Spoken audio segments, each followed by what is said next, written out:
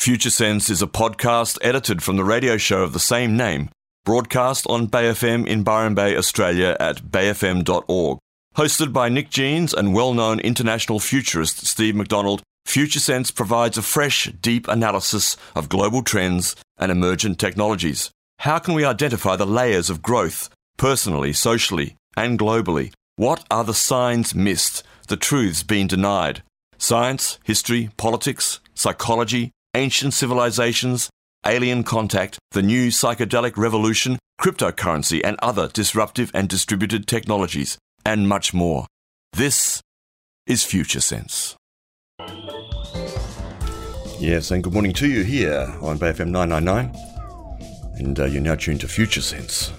Myself, Nick Jeans, and Steve McDonald. Good morning, Steve. Good morning, Nick. That sounds appropriate for today's It does indeed. Show. It does indeed. We have a special guest today on the show in about half an hour or so, and that is Lucy Haslam. Lucy is a retired nurse and has a big background in caring for people over a long period of time. But in August 2013, Lucy spearheaded the movement to reintroduce medicinal cannabis into Australia. Lucy witnessed the dramatic relief her son, Dan, suffering stage 4 bowel cancer at the time, gained from using medicinal cannabis, and Dan championed the cause alongside his mother, and together they started a social campaign which ultimately changes Australian laws, or has changed Australian laws, but there's a long way to go. And we're going to be talking to her because in a week after next, on the 22nd, 23rd and 24th of this month in March in Tweed Heads, there is a symposium on medicinal cannabis at Tweed Heads, produced or presented by United in Compassion, UIC, which is unitedincompassion.com.au, which is her website. So we'll be talking to her in about half an hour, which will be great, about the many issues around medicinal cannabis in Australia. Absolutely, and it's a really good example of the process of trying to bring social change, which is so important at this time, because here we are in the early stages of a global paradigm shift, in fact multiple paradigm shifts happening simultaneously, and the capacity to open up to and initiate change within society is going to be key to how we navigate the next 2 decades or 3 decades. Indeed.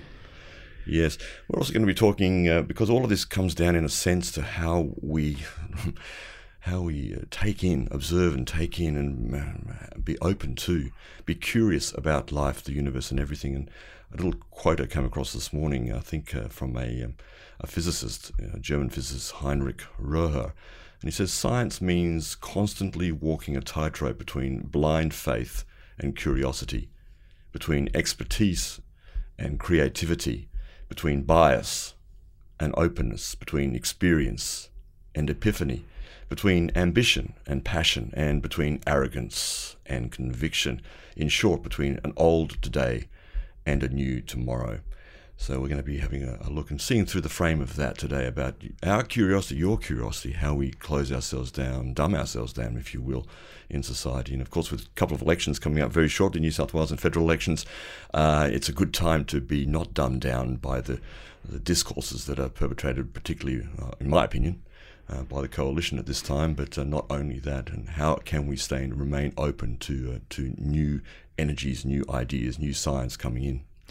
Yeah, indeed. Some people might be familiar with the I Ching, which is a very ancient Chinese book of wisdom that talks about the process of change. And there's a website called the I Ching Weekly, which is put out by Bobby Klein, who he sends out a reading each week. And the reading for this week is a little couplet that goes like this: thunder shakes the roof, you go back to sleep. Big thunder comes again, this time you wake up. Fantastic. Lovely.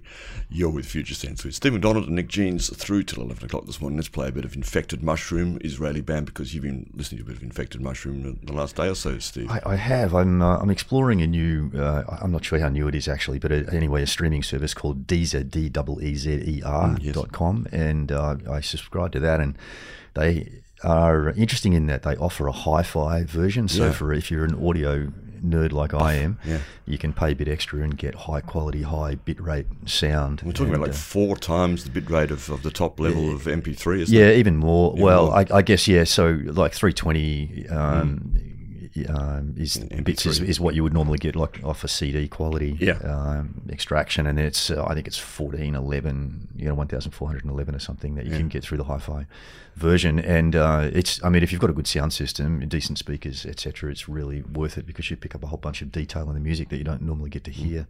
And they've got this is not an ad for Deezer. I'm not earning any money for this, but they've got a really huge sound library, and I've been exploring a whole bunch of music in there, including a bit of Infected Mushroom yesterday. Yeah. And in fact, as you've been noticing, it seems that the algorithms with this particular service compared to some other services were particularly amazing and sophisticated somehow.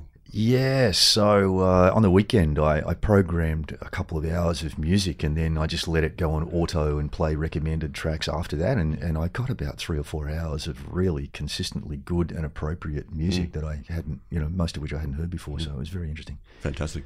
You're resonating right now on Future Sense with Steve McDonald and Nick Jeans.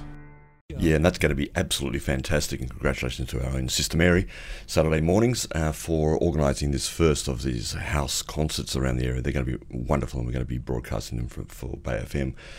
Good stuff. We're going to be talking very shortly, as I said, to Lucy Haslam, who is the organiser of the United in Compassion Symposium on Medical Cannabis, coming up on the 22nd, 23rd and 24th of March in Tweed Heads. We'll give you details about that if you haven't heard about it.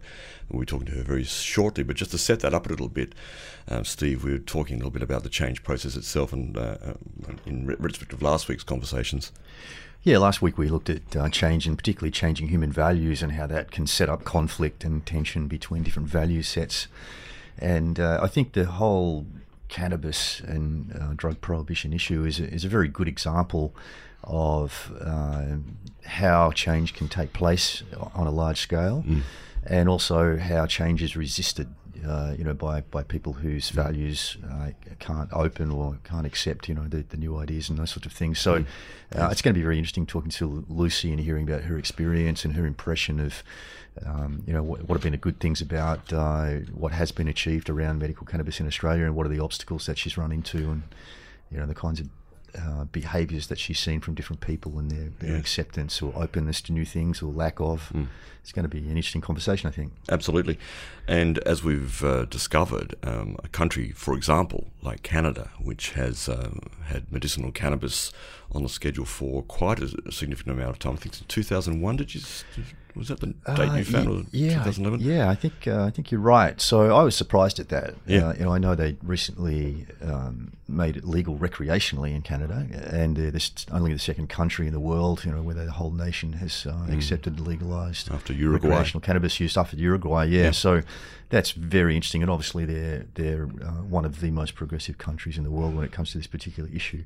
And 350,000 people in Canada have been approved for medicinal cannabis. 350,000 over some time. In Germany, which apparently legalised medicinal cannabis in the same way as Australia, about the same time, has 100,000 people who are legally able to obtain this medicine.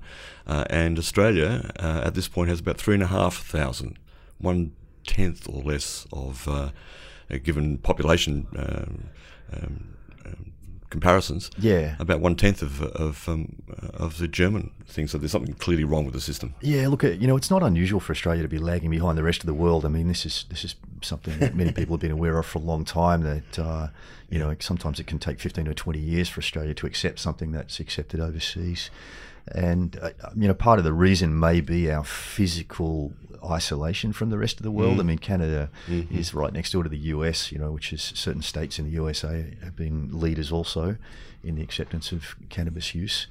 And I wonder whether that close proximity, physical proximity, has an impact on things. I'm sure it does, because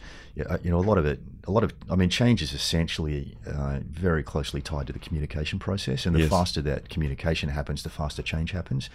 And there's a difference between reading about things in the paper, hearing about them, or seeing them on the internet, and actually meeting somebody who has experienced it personally.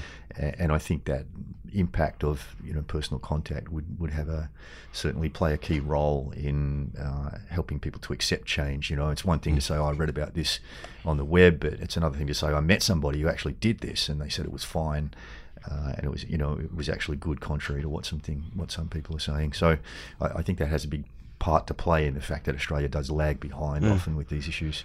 You also notice that a lot of Americans, even though there are more advanced laws in many states in America regarding these issues, particularly in places like Colorado that we know about, California, I think, but a lot of Americans are crossing the border into Canada to gain access to medicinal cannabis there. That's right. I was reading up a little bit on cannabis timeline for legalisation this morning, and it mentions cannabis refugees in Canada. It says there are cases of users of medical cannabis in the US who, on being persecuted in their own country, have fled across the border to Canada and sought asylum under the United Nations Refugee Convention. Seriously, yeah.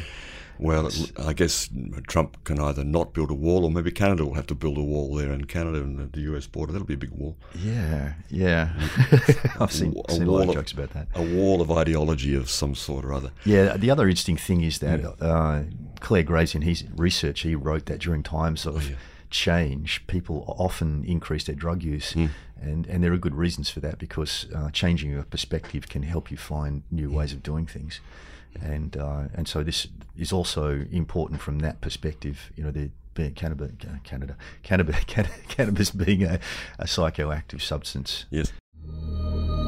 For all of you out there, strangers in a strange land, you're grokking Future Sense here on Bay FM. Yeah, you're tuned to Future Sense here with Steve McDonald and Nick Jeans, and it's 9:33. We have on the line from Tamworth. Great pleasure to welcome Lucy Haslam to Bay FM this morning. Good morning, Lucy. Good morning, Nick. Very nice of you to join us this morning. We've already mentioned that you, some of your history and your background in terms of organising the upcoming conference in Tweed Heads on medicinal cannabis on the 22nd, 23rd and 24th. But you've organised similar conferences since 2014, is that correct? Yeah, that's correct. I organised the first one that Australia had in 2014, and we've done two other events since then in Sydney and Melbourne. So first time in the northern part of the state, and hopefully reaching out to people in Queensland as well. Yes, indeed. Now, you, of course, have a very personal story, how you came on to being a strong advocate, more than a strong advocate, really the leading advocate in Australia for medicinal cannabis. Can you give us a little bit of a brief background about your own story and your son, Dan? My youngest son, Dan, was diagnosed with stage 4 bowel cancer in 2010. He was just 20 years old at that stage. And he had 5 years of very grueling treatment. By 4 years in, he was getting very, very sick, having continuous chemotherapy. And he literally had to be hospitalised every time he had chemotherapy because of the chemotherapy-induced nausea and vomiting that he suffered. He was losing a lot of weight. He had no appetite. He was very anxious, very depressed. And, you know, we tried him with medical cannabis as an absolute last resort. I was very averse to cannabis use. My husband had been in the drug squad for many years. I was a nurse and had been taught it was a dangerous gateway drug. But, you know, we were so desperate by that point, we would have tried anything. And when we tried it with Dan, it was like an absolute miracle. It literally stopped him vomiting and gave him an appetite immediately. And, you know, I just can't stress that enough. It was just really the godsend that we were looking for at that time. Mm. And you started with him, you co-founded UIC, United in Compassion, to look at working on amending the Narcotic Drugs Act. And he did that actually on the 3rd anniversary of that act in 1967 being passed, and the 4th anniversary of the passing of Dan on 24th of February, just a couple of weeks ago, 4 years ago. So the current situation is pretty dire. We mentioned before we started with you looking at some figures. For example, you'd be able to flesh them out with a country like Germany, which apparently legalised in the same kind of way medicinal cannabis at about the same time as Australia. But in Germany, with say twice the population of Australia, there's about 100,000 approved script or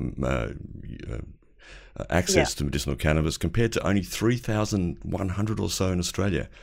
So that's obviously something funny about that. And those numbers aren't actual patients. They're just approvals. So, you know, they could be repeats. They could be people that actually, and this I imagine would be a certain percentage of it, people that get approval, then find the cost of the product that they're approved for and realise that they can't can't possibly afford it, so they don't follow through. So there's not a lot of transparency in those figures, and I find it very hard to believe that the Australian government is patting themselves on the back over such ridiculous figures when we know that, there are possibly hundreds of thousands of Australians that are using the product from the illicit market for medical purposes, who aren't having their needs met or addressed in any way, shape or form. Indeed. And Lucy, those 3,000 and some Australians who've got approval to use medical cannabis at the moment, how many of those do you think would be having supply issues? Oh, look, I think a great number of them are having supply issues. But the biggest one, of course, as I just mentioned, is the cost. The sheer cost is just ridiculous. Something really has got to be addressed. And you'll probably notice that the politicians are all staying incredibly silent on this, even though we have state and federal elections coming up. There's not a peep out of them on medical cannabis. And, we're looking for a hero at this point, someone who's actually going to do something meaningful and realistic for patients who are already suffering from whatever their conditions are. And we're talking about some really sick people here, people with terminal illness, end of life sort of stuff. We're talking about children with intractable epilepsy. These are people whose lives depend on medical cannabis. And I just can't believe the lack of humanity around this. Well, our show, Lucy, as you probably know, is called Future Sense, and we're focused on global change and the dynamics of change, and particularly the role of human values and changing human values in that process. And I think this is a really interesting issue to look at in terms of people whose values might stop them from being open to even looking at the possibility of changing to a medicine or accepting a medicine like medical cannabis. And I'd be interested in your opinion as to what you think the major obstacles have been at a human level when you talk to politicians and other people who have the potential to make change in society. What do you see the key things, the key aspects of their behaviour and personality which seem to be creating speed bumps or roadblocks? Oh, look, I think, the war on drugs definitely plays a huge role. And I mean, cannabis was vilified for over 100 years. So the only research into cannabis has been on the harms of cannabis. It's been very difficult to study cannabis for any other purpose other than that. Like myself, I considered cannabis was a dangerous gateway drug because that's what I'd been taught. So I had my own personal biases that I had to get over. And the only way to get over those is through education. And that's why, we have this education vacuum. And that's why I fight so hard to put on things like these symposiums with little funding, really is because I need to change opinions. And you can only do that through educating about the science. But at the moment, we have this denial of the science, which is quite quite deeply entrenched in our bureaucrats. And our politicians, they just, and even in our medical profession, sadly, that they don't know what they don't know. But not only that, they don't want to know what they don't know. And, I just think that patients should always be at the fore of this. We should be thinking about what is the best for the patient. And surely it is not sticking your head in the sand and denying that this is going on. It's actually recognising and reacting and being compassionate around the need. I don't know why. It's all about, at a political level, it's all just about getting re-elected, but somebody hasn't actually switched the light on and realised that this is politically very popular.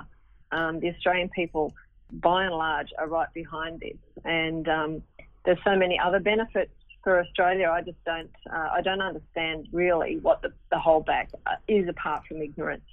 Yeah, we've run into very, very similar issues with the organisation that I'm co-founder of, Psychedelic Research in Science and Medicine, in our campaign to try and have some formal research initiated here in Australia around psychedelic and psychoactive medicines.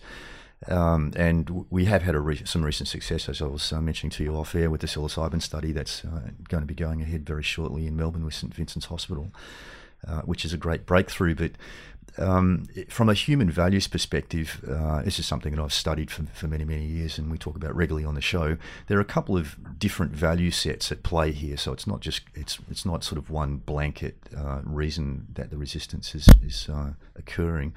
One of the issues is that people who have absolutistic values often latch onto a truth, and in some cases a classic example can be like a religion, where there's a set of rules that you must follow in order to live a good life, and anything that sits outside that rule set they can't even consider. So it's not about rationalizing, it's not about explaining the science, it's just that it doesn't fit with their rule set for life. And so that can be, very, very resistant to change, that attitude. But another one stems from the more contemporary, modern, scientific, industrial era values, which are about personal agendas and personal success. And often when people are pursuing their own success, it's a little bit like playing a poker game where you keep your cards held close to your chest and you don't necessarily reveal what cards you have or even what your real intentions are. And we see that in politics, where politicians are unduly influenced by corporations, for example, and then they pursue an agenda which is not explicit.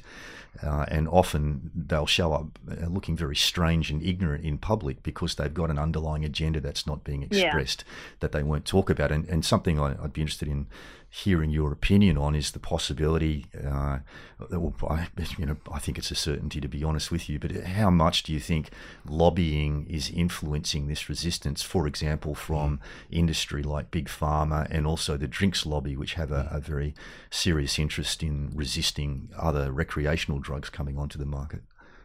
Yeah, look, I don't doubt that for a minute. I mean, obviously I can't prove it, but if you look at you go back to 2014 when Mike Baird sort of met Dan and very quickly wanted to change things in New South Wales, and I believe he was very genuine in that. It was like this sort of roller coaster took off, and we had lots of media attention, and there was a lot of public opinion and conversation happening, and it became clear that the Australian public were behind this, and therefore it looked like the political wave was moving forward very quickly. But then all of a sudden we went through this transition where things started to slow down, and there was no obvious reason for it. But, I can only imagine now it was what was going on in the background. It was the backroom conversations that were probably being held by these lobbyists with the politicians that, who, like you say, had a vested interest for slowing this down. In New South Wales, I'm going to stick my head on the chopping block here and say that there was a very deliberate attempt from within the government by certain senior ministers to go against the Premier's wishes and to slow this down. And I've heard of this firsthand now from somebody who was there, who felt it was important that I understood why things very quickly came to an abrupt halt. And at that time, I used to be saying to the Premier, what's going on, Mike? Why isn't this happening, And he would be reassuring me that they're working hard behind the scenes, but unbeknownst to him and myself, yes, they were working very hard behind the scenes, but they were working out on how they could stop it, how they could slow it down. And it came down to things as sinister as, insisting on evidence through RCTs, wrapping it up in clinical trial evidence. And, we all know that clinical trials take a lot of money, they take a lot of time. And if you make those trials unpalatable to patients, that takes a long time to recruit. And as it has played out, that's exactly what was happening. And I can see that, unbeknownst to me at the time, that was very definitely actions that were put in motion by senior bureaucrats and senior ministers in New South Wales government. Yeah. And with that knowledge now, I just, it's a bitter pill. It's a really bitter pill to swallow. And I think it's time that the Australian public and New South Wales public, ahead of the election, know what's been going on. We've had to fight hammer and nail for patients in New South Wales to be approved. And we did that by bringing to public attention some of the situations that were going on with people being denied access. And things are a little bit better in New South Wales now, but mainly because we highlighted the injustices that were being done, the cruel injustices that were being done on a personal level Indeed. So We're talking to Lucy Haslam, who is a prime advocate for medicinal cannabis in Australia, arguably, and a personal history. Most of you probably have heard of Lucy and heard her interviewed before, I expect. But it's a very important time, as you said, Lucy, with the elections coming up. I'm wondering, you mentioned there about some of the methods of the recourse that people have to go to when they cannot get this approval through the many hoops that you're describing here, and the obvious political roadblocks that are occurring. When we talk about the black market, that many people, perhaps up to 50, 100,000 people in Australia, maybe a very large number, are accessing black market to receive their medicinal cannabis. Can you give us a bit of a sketch about what the problems with that is, for a start? Well, look, for me personally, I've always felt that sick people don't necessarily. It's not really a good spot for them to be having to grow their own medicine. I'm not averse to people growing their own medicine, but I just think if you're really ill, and I've got to admit, we tried it, and we didn't do it very successfully. So that's one of the things. You don't know what strain you're growing. You don't know what cannabinoid profile you're growing in your vegetable patch. You don't know if your soils are contaminated with heavy metals or pesticides. You can, if you live on the coast, chances are you're growing something that might be contaminated with mold or mildew. These are not great options for people that are really sick. But having said that, most people at the moment, that's the only option. So I'm not saying I'm against it. Yeah. I'm just saying that we shouldn't be in a position where people are having to rely on that. And I guess the biggest factor, of course, is that in doing so, you're putting yourself into the realm of criminality. Yes. And if you've already got the burden of disease or pain or illness, you don't want to add criminality to the mix, because let me tell you, I get contacted by a lot of patients who've had that knock on the door from the police, and it just puts their lives into a completely different space. They're already stressed enough. This is adding massively to the mental health issues of many really sick people. And, while it's all lovely to say that police can exercise discretion, let me tell you that discretion is not being exercised by a lot of police, and that's really unfortunate. On that topic, there's a current issue with a veteran in Townsville, Lee Donnellan. Can you just give us a bit of a sketch about what's happened for Lee up there? Look, he's had a really rocky road. He's a war veteran with service in Afghanistan. Yes. He has PTSD, and he began medicating himself quite well using cannabis. He was able to get off a lot of the opiates that he had become addicted to through his war service. He basically wanted to go down the legal route. He tried very hard, 4 to 18 months, to get approval through the regulated system. He got given that approval as, I think, the first veteran in Australia, saw the price of the product, and then obviously couldn't afford it as a pensioner. It's like $1,800 a month or something. Is it $1,800 a month or thereabouts? Look, I'm not exactly sure. I think I read that. That wouldn't surprise me. He's fought very hard to get his, he's a gold card holder. CBA pays for all his other medications, yet they're, not wanting to approve the payment of his cannabis because it's an unregulated product. So he's been, trying to do that for a long time. Before Christmas, he couldn't get his supply because of, supply issues with the importer. Then I think the floods played a part in him not being able to access it through the local pharmacy. So in desperation, he started growing it himself. And this is a man who needs to keep himself stable. And this has been proven to be the best source of treatment for him. Yes. So unfortunately, he was, got the knock on the door from the police on Friday, growing a small amount of medicine for himself. And, here we go again. This man has already got PTSD. He's a war hero, and we're treating him as a criminal. Yes, indeed. I think we can do a lot better than that in this country. And, over the weekend, I contacted Dr. Sue Sisley from America, who's doing this massive study on PTSD with war veterans over there. And I told her the situation. She's absolutely, free, willing and available to lend her expert advice. should that be required in Australia. This is something that's helping veterans all around the world. In Israel, for goodness sake, it's supplied by the government for the veterans for PTSD. What was her name again? Sue Sisley. Oh, you know. Yeah, Sue Sisley. We've our organisation Prism has been working very, very closely with MAPS in the US, and of course Dr. Sisley is, as I understand it, doing her study through and with MAPS. And I think she'll be at the symposium in Tweed Heads. Is that right? No, unfortunately, she couldn't make it this year because of her trial work. So her reporting period is just about here. So she has a lot on her plate at the moment. But we really are looking forward to hearing the results of that trial. That will be one of the biggest trials ever on PTSD. And even though I haven't heard the results, by all accounts, anything that she's given away so far is very favourable. That's great. And this is something that she feels completely passionate about. And like so many of us, she started out with this opinion of, what are these guys talking about when they're saying they're getting benefit from cannabis? They're just a bunch of stoners. But she's been humane enough to want to look beyond the anecdote and translate that to absolute research. And lo and behold, what her patients have been saying has been validated by the research. But here in this country, we don't even want to hear that there's research going on in other parts of the world, That's right. And yet there's been cannabis research happening in Australian hospitals for many, many years, which has been absolutely under the radar, which I'm sure you're aware of, through, I think it's, is it GQ Pharmaceuticals from the UK? GW Pharmaceuticals. GW Pharmaceuticals. Yeah. So they've had clinical trials happening in numerous Australian hospitals for many, many years, haven't they?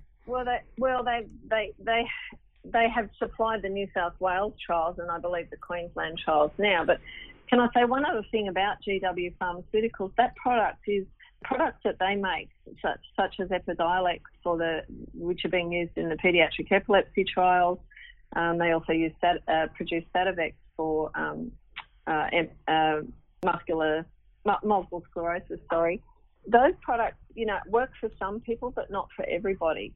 So what actually has happened with the use of putting the deals that have been done at a government level with GW Pharmaceuticals has actually been very detrimental to a lot of Australian patients, because if you look at Epidiolex, for example, there are children that won't respond to Epidiolex, but will respond to other cannabis products. But because of the deals at high levels, then that those children are excluded from accessing anything other than Epidiolex. Now that makes absolutely no sense whatsoever. Is that because it's a plant extract and not the full range of compounds that you find in the plant? Do you think that's the reason why they're not responding? Well, look, I think GW do have a lot of clinical trials under their belt, and to their credit, and that's a great thing. And the government, like I said, they want to hide behind the idea that you must have evidence and you must have trials. So Sativex is the only product that's registered as being available on the ARTG in Australia. So for them that's a safe option.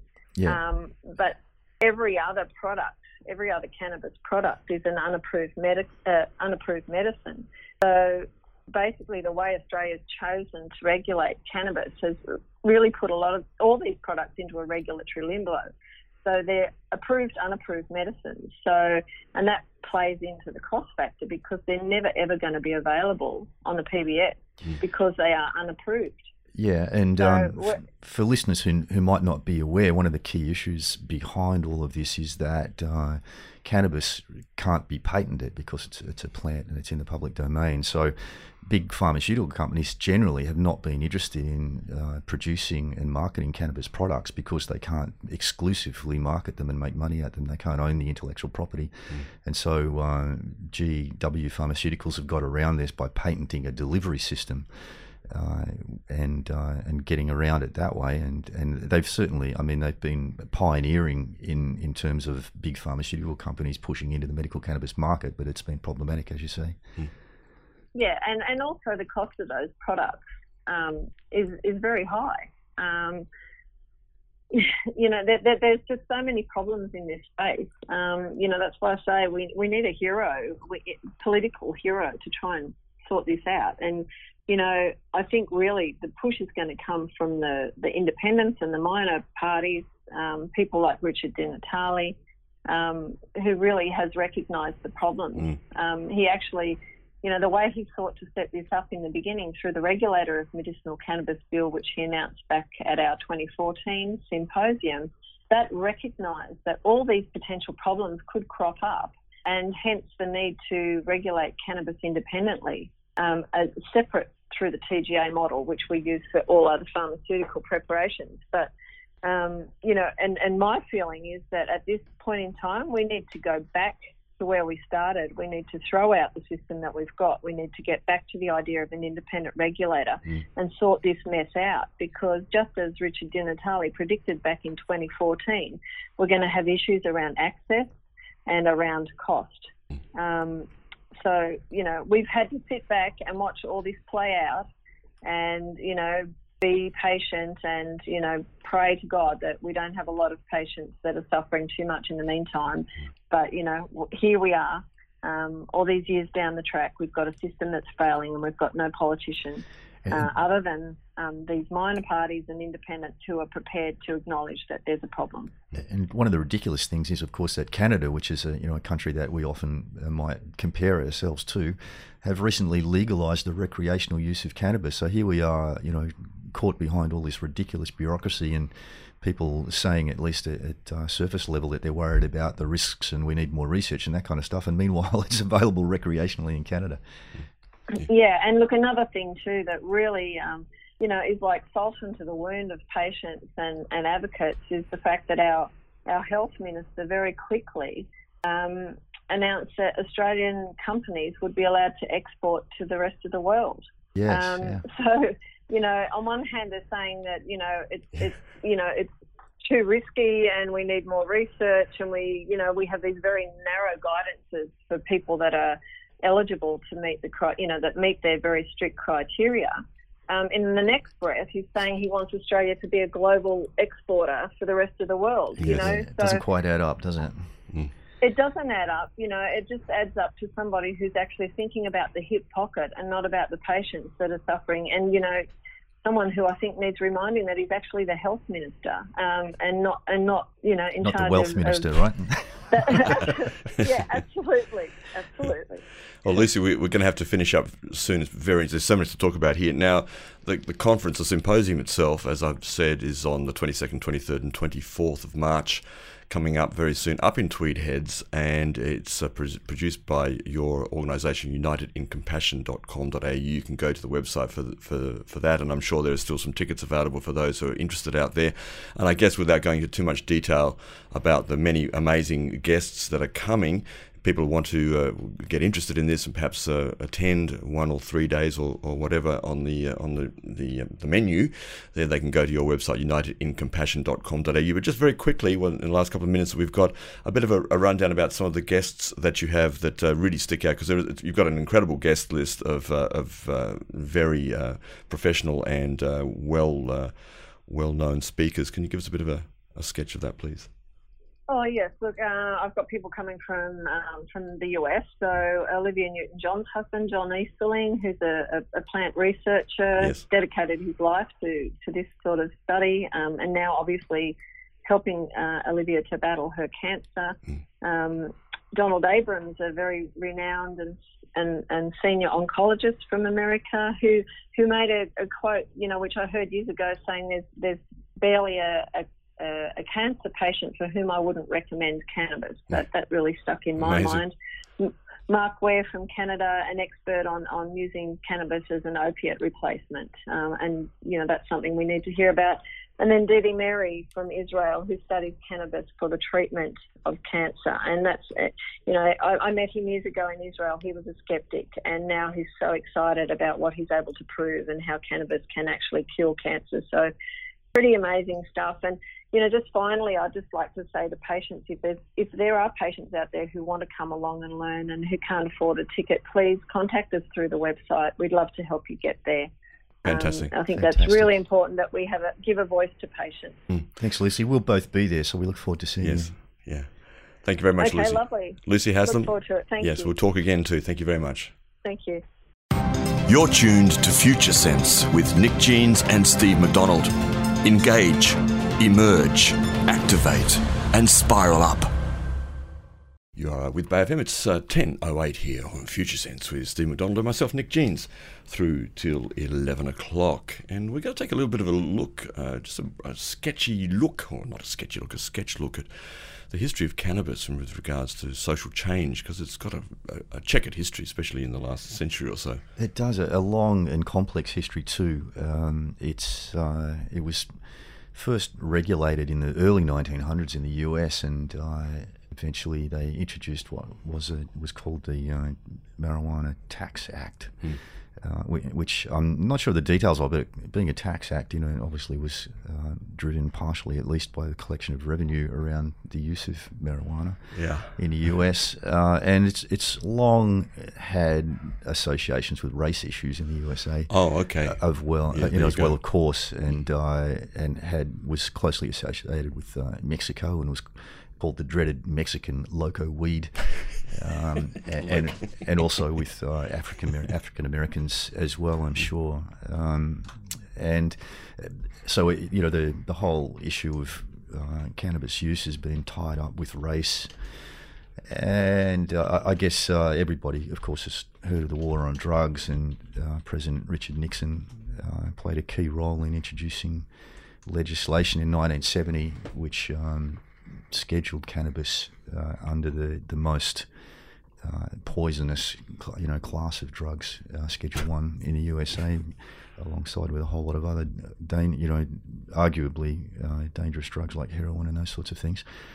And it wasn't a scientific process at all, and this is part of the unravelling which is taking place at the moment, is that there's been this long-term social attitude towards scheduled drugs, and in Australia our most serious schedule is 9, which equates to Schedule 1 in the USA, and of course cannabis was on Schedule 9 here, along with heroin and the like. That's right, and also MDMA, and for people like Lucy and the medical cannabis movement, and also the organisation I'm associated with, PRISM, and the psychedelic movement, who are trying to have the usefulness of these drugs recognised, and also the fact that they are actually scientifically proven to be much less harmful than things like alcohol and tobacco.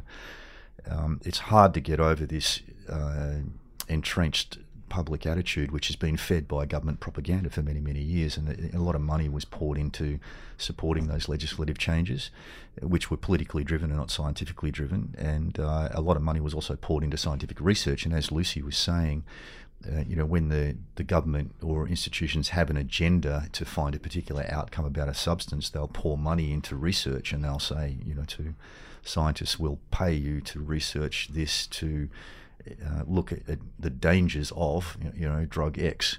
And of course, when you are relying on your funding from an organisation, and you can't do your research without the funding, there's a terrible amount of pressure there for you to toe the line and follow whatever the guidelines of the funding say. And so we've got a lot of research studies that have been done out there which were specifically funded to find problems.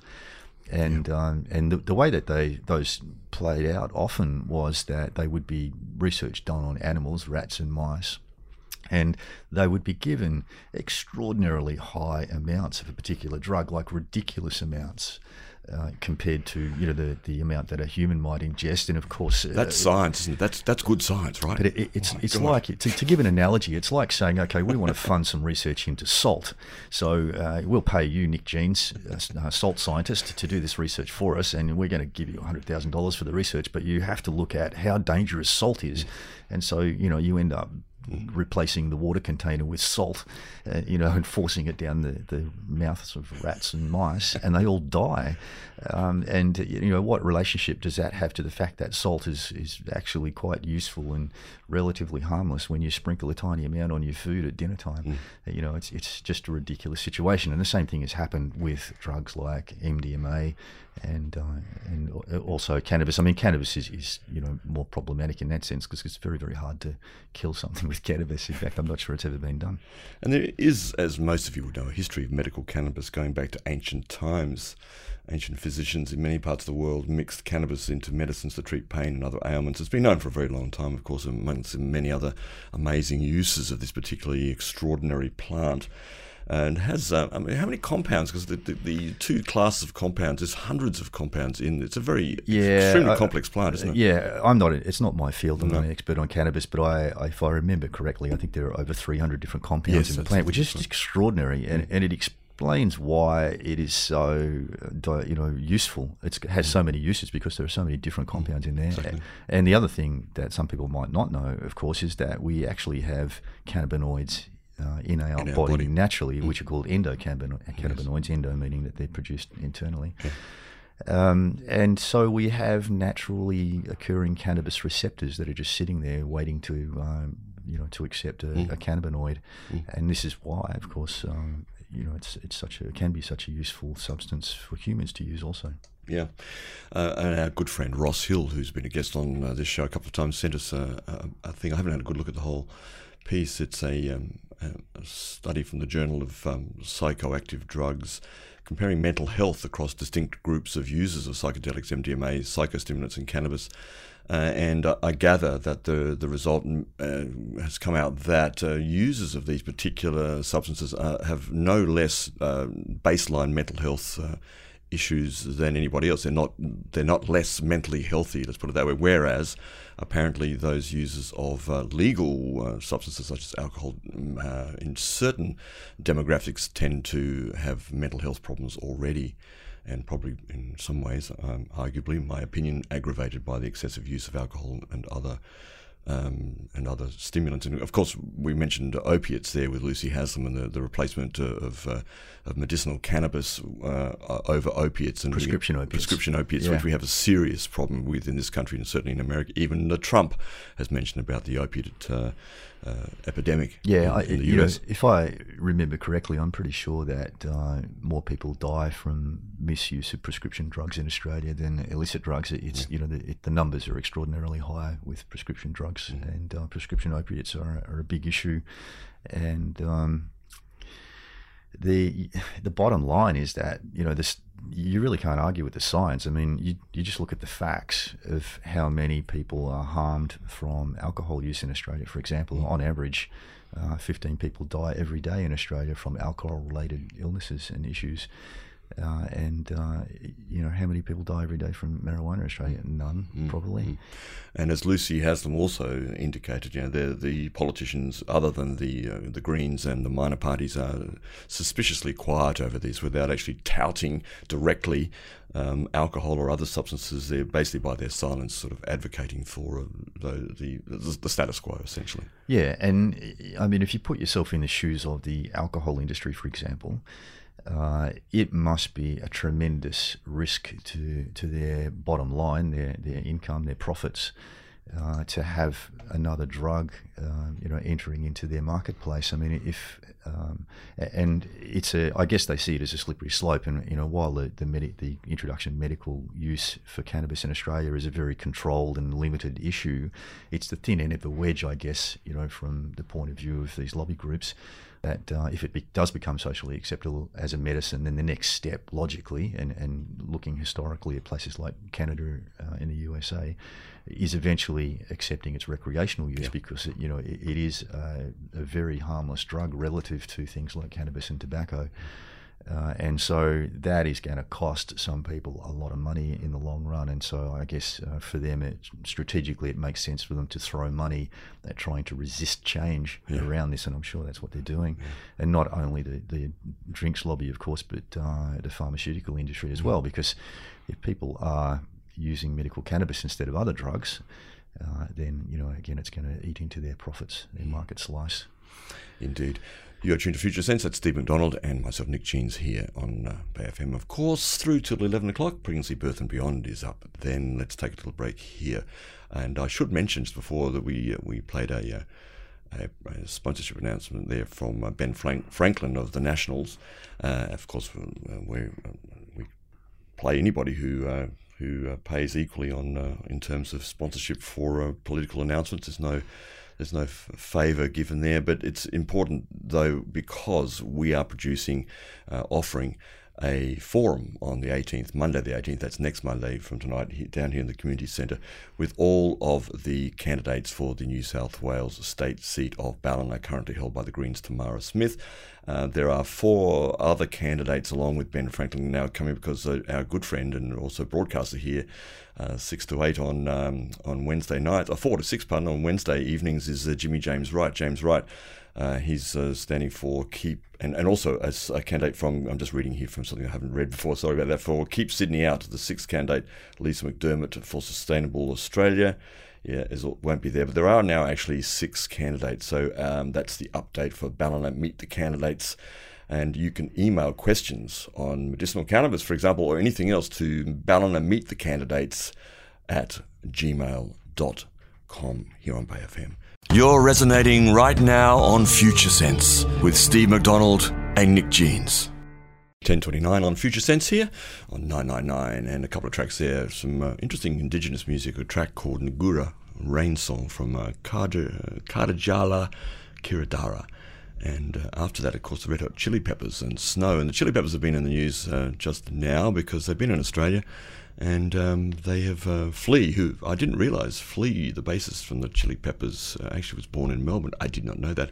But he's come out on stage and had a bit of a go at the New South Wales Berejiklian government over their pill testing position. And yes, as he says, they're trying to pass a law so it's impossible to put on a concert, is what he says is happening there. Make it hard for people to go out and see live music, ? This is the stupidest effing thing I have ever heard of in my whole life, and just goes to this incredible position of with regards to these kind of substances and the obvious results that are occurring across the board with regards to social cohesion and disruption in society, and not actually listening to the people and not actually looking at the evidence of things. But there you go. Yeah, we've got an election coming up, haven't we? We have. We have a couple of elections coming up. 23rd of March, of course, the state election.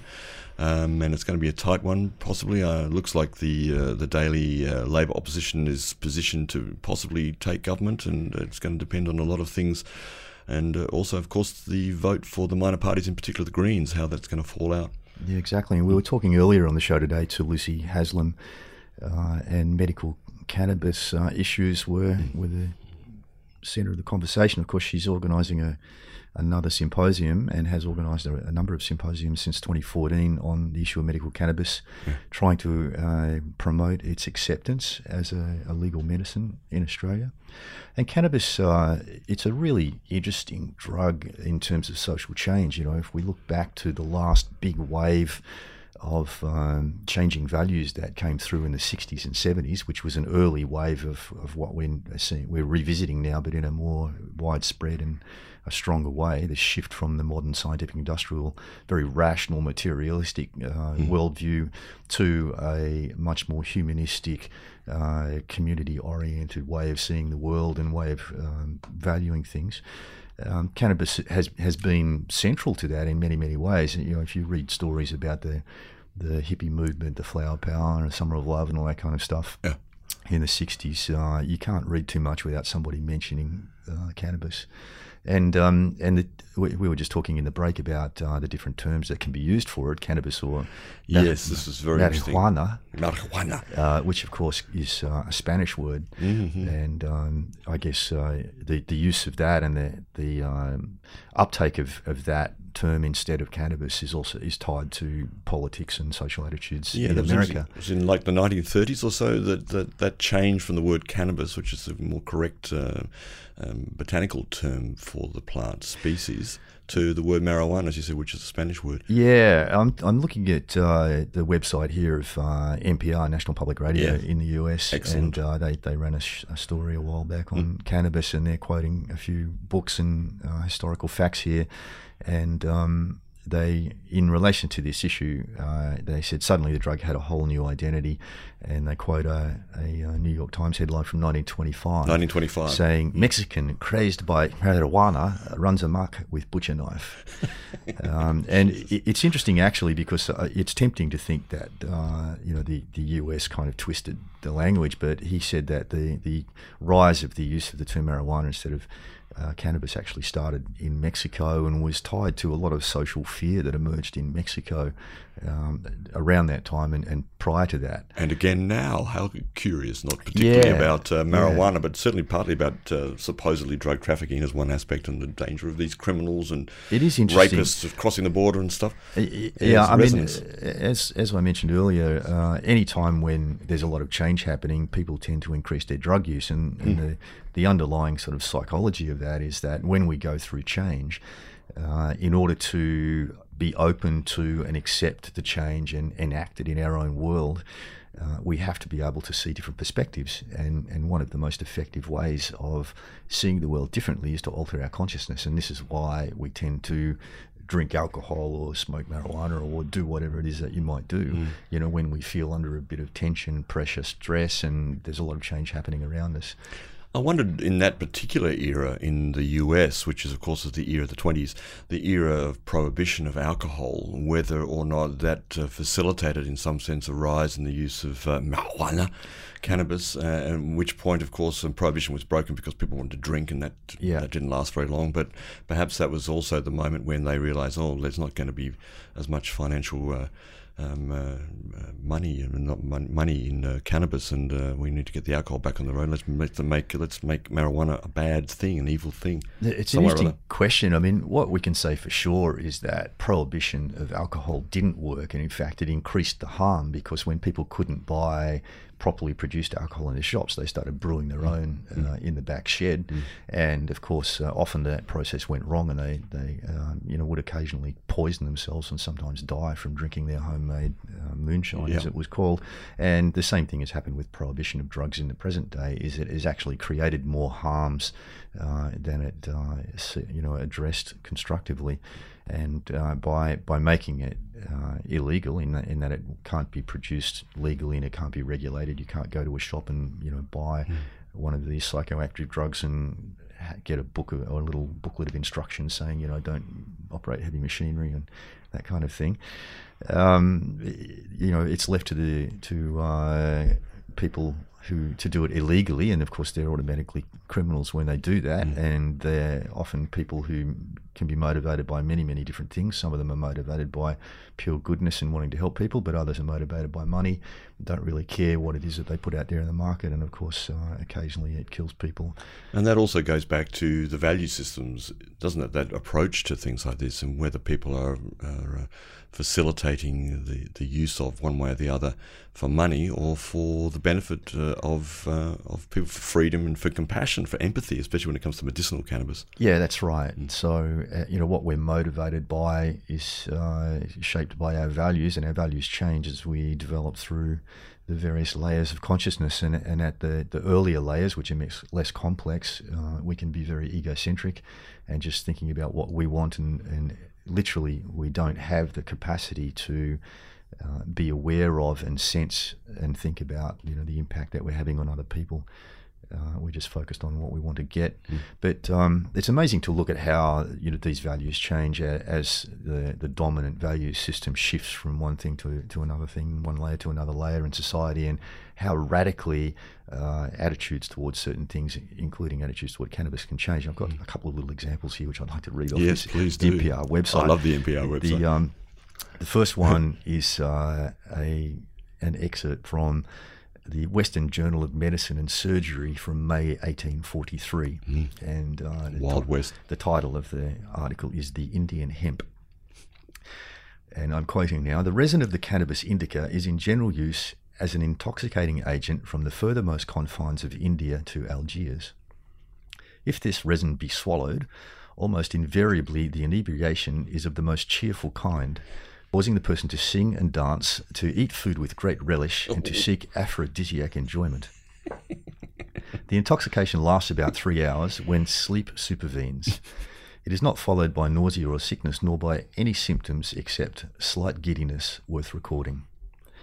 So there you go. That was from an official medicine journal, 1843. That sounds actually quite scientific. Very well done. It does, actually. Observation, science. Yeah, and they say here most of the pre-1900 press references to cannabis relate either to its medical usage or its role as an industrial textile. Yeah. And of course, famously, many people may have heard that the first Ford motor car, its bodywork was made out of hemp. That's right. Yeah. Not to mention before that, most of the sails and most of the sailing ships and all the rope. The rope, yeah. Absolutely. Yeah, absolutely. So I've got another excerpt here, which is from a news article from the Chicago Tribune in 1874. And it's just a great example of how the public attitudes shifted in that time since 30-odd years. 30-odd years or so. Here we go, and I'm quoting now. Not long ago, a man who had smoken a marijuana cigarette attacked and killed a policeman and badly wounded 3 others. 6 policemen were needed to disarm him and march him to the police station, where he had to be put into a straitjacket. Such occurrences are frequent. People who smoke marijuana finally lose their mind and never recover it, but their brains dry up and they die, most of times suddenly. There you go. 6 policemen, boy, it must be a bit like Popeye's spinach, this particular strain of marijuana. I think six so. policemen to restrain the man. Yeah. So isn't it amazing how opinions can shift, and you've got to ask yourself, what was driving the change in attitudes that led to that very, very different perspective on cannabis use. Indeed. For all of you out there, strangers in a strange land, you're grokking Future Sense here on Bay FM. Bit of Angus and Julia Stone there, and a track called Nothing Else here on Bay FM. The last 15 minutes of Future Sense, and Sean is up next with pregnancy, birth and beyond. And we've been talking, as it turns out, mostly today about cannabis, medicinal cannabis, but also a bit of the history of cannabis, also known, of course, as marijuana. And fascinating how it fits into the cultural changes as we see them pass by, and we should factor that in terms of how we approach it right now. Yeah. Yeah, we were talking, I'd quoted a couple of articles just before that music break, talking about cannabis, and one article from a medical journal from the 1840s and then another article from a paper in Chicago in 1870 with 2 radically different attitudes towards cannabis. One pro and one anti. And one of the things to keep in mind is often these reports, particularly media reports about people taking a drug, are simply an assumption based on someone's rough idea or hearsay about what's been taken, and rarely is there actually any scientific evidence that somebody took a substance and no information about whether it was pure or mixed with 13 other substances or whatever. And so when we see these news articles, and it still happens right to the present day, and most commonly around music festivals, which are a huge issue here in New South Wales with an election coming up, of course, and the Berejiklian government's seemingly hardline and ignorant attitude towards opening up to pill testing. Often when there is an injury or a death at a music festival from a drug, the media will come out and say this person died from taking this, without any evidence whatsoever. There's somebody heard or somebody estimated or somebody thought that they took that, but there's actually no scientific evidence. And even if the person thought they were taking something, there's no evidence that the person was correct in knowing what they took, because they bought it illegally and they had no label and no guarantee of what it was. It's very interesting, because I've never seen a report post a death or serious injury with what has been claimed to be ecstasy, for example. Never seen a report on actually what was contained in the particular thing they've taken. I'm sure they do a test after someone dies. So sometimes the police will issue a report after the fact, after testing, and I'm sure sometimes that's not necessarily communicated. Well, I know for sure. Sometimes they're not communicated to the public, those things. Sometimes I think they're starting to open up on that, but in the past they've actually restricted that information. But cannabis and social change. I know we've only got a few minutes left, but I'd really love just to talk briefly about music and cannabis. Absolutely. Which is something that Nick and I have read a bit about, both being musicians. And, of course, cannabis was famously associated with jazz musicians early stuff, last jazz, century. All those strange notes. And I'm just randomly pulling quotes and things off the internet here, but there's an article about jazz and cannabis, and it says... in talking about cannabis and music, the wannabe Batman, this was, I think, a wannabe jazz musician. As far as marijuana and jazz musicians were concerned, he said the interesting thing was it lengthens the sense of time, and therefore they could get more grace beats into their music than they could if they simply followed the written copy.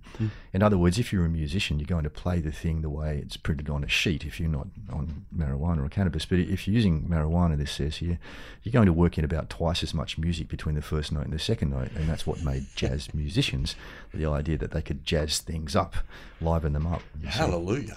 Yeah, exactly, and so it's had, of course, a radical impact on the development of music and the human relationship with music over the years, and many, most psychoactive things, apart from changing our perspective on the world generally, they'll specifically impact our relationship with time. And often, it's about slowing time down and extending it, which gives us very different perspectives on basically things. Activating more of the right brain, essentially, which is arguably something we should be doing much more of over the practical, logical, mathematical aspect of the left brain. Yeah, that's right. And I know when Nixon was famously enacting his crackdown on drugs around the 1970 time period, I know that there was specific mention made to Afro-American musicians and the use of marijuana, particularly jazz musicians. Yes. And so you can see how the race issues were brought into it there. And also, I guess, the fact that jazz was a radical departure from conventional music at the time, wasn't it? Yeah. Absolutely, in the 20s, for sure. And so, you've got to factor in also this resistance to change and being afraid of something new and something that sounds a bit weird, something that we're not used to hearing. It's all very, very complex, but very interesting. Yeah. And of course, the Nixon era, I just recently saw, I can't remember the name of it, a documentary on John Lennon at that time, who moved to New York, of course, around that time, the 70s, at the Nixon era. And of course, it was Vietnam, and it was the end of the Summer of Love, or that era, that period. Timothy Leary, the other substances which were being under research in Harvard and other major colleges, universities around America under Timothy Leary, and people like Richard Alpert, Ramdas, and the like, and all of that was closed down by the Nixon administration because of its association with the revolutionary movement against the Vietnam War. And John Lennon was completely caught up in that as well, and the Malcolm X and many other were seen to be radicals, and often, of course, as you're saying, Black Americans, African Americans.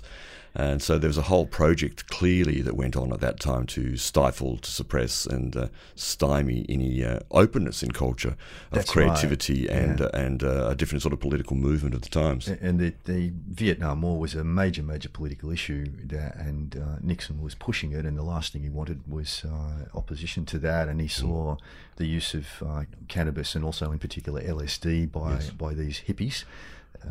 And jazz musicians, obviously, as a key influence, on their perspective of the world and their anti-drug attitudes. And of course, that was, I think, a big part of the motivation for him to crack down on it.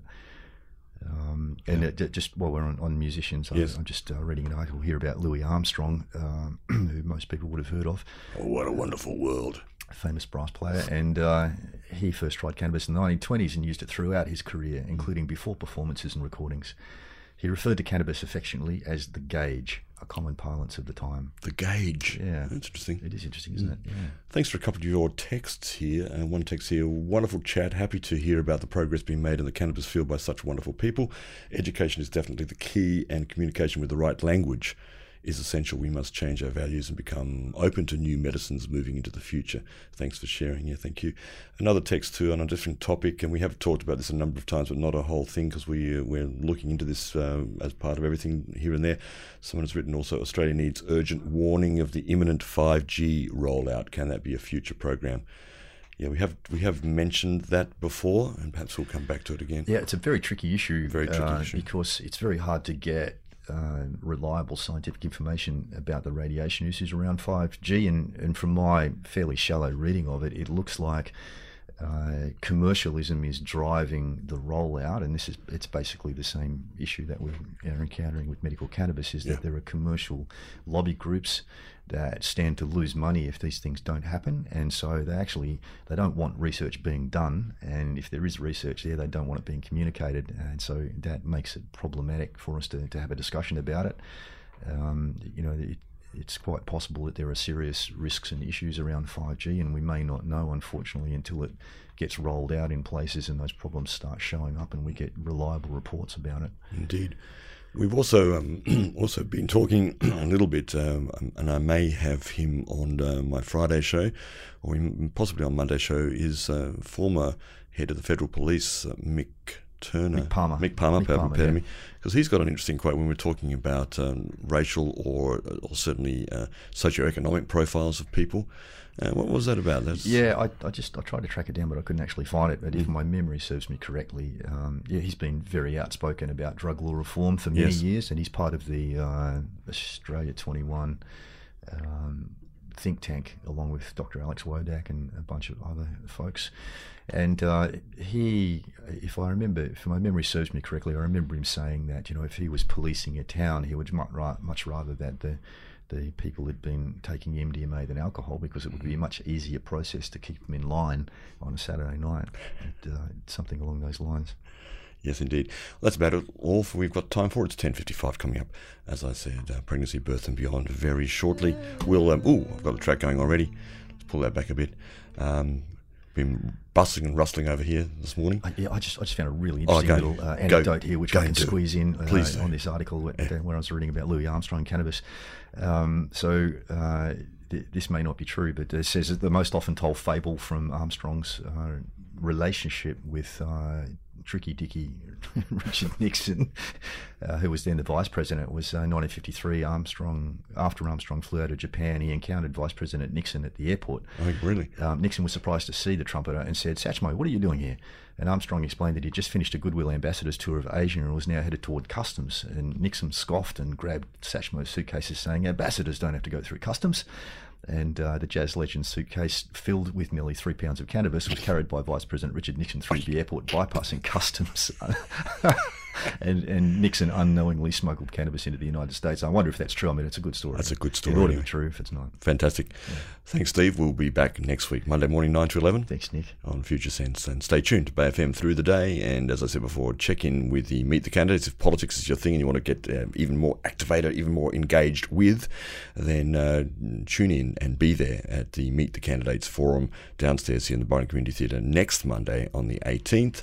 And 5 candidates out of the 6 who are standing for the seat of Ballina in the New South Wales state elections will be there, and it'll be hosted by the wonderful Angela Caterns, who's become a good friend of Bay FM post her wonderful time at Triple J and Radio National. So tune into that, and I'll be with you also on Friday from 9 to 11 on North Coast Positive. Thanks for joining us. Bye-bye. You've been listening to Future Sense, a podcast edited from the radio show of the same name, broadcast on Bay FM in Byron Bay, Australia, at bayfm.org. Future Sense is available on iTunes and SoundCloud. The future is here now. It's just not evenly distributed.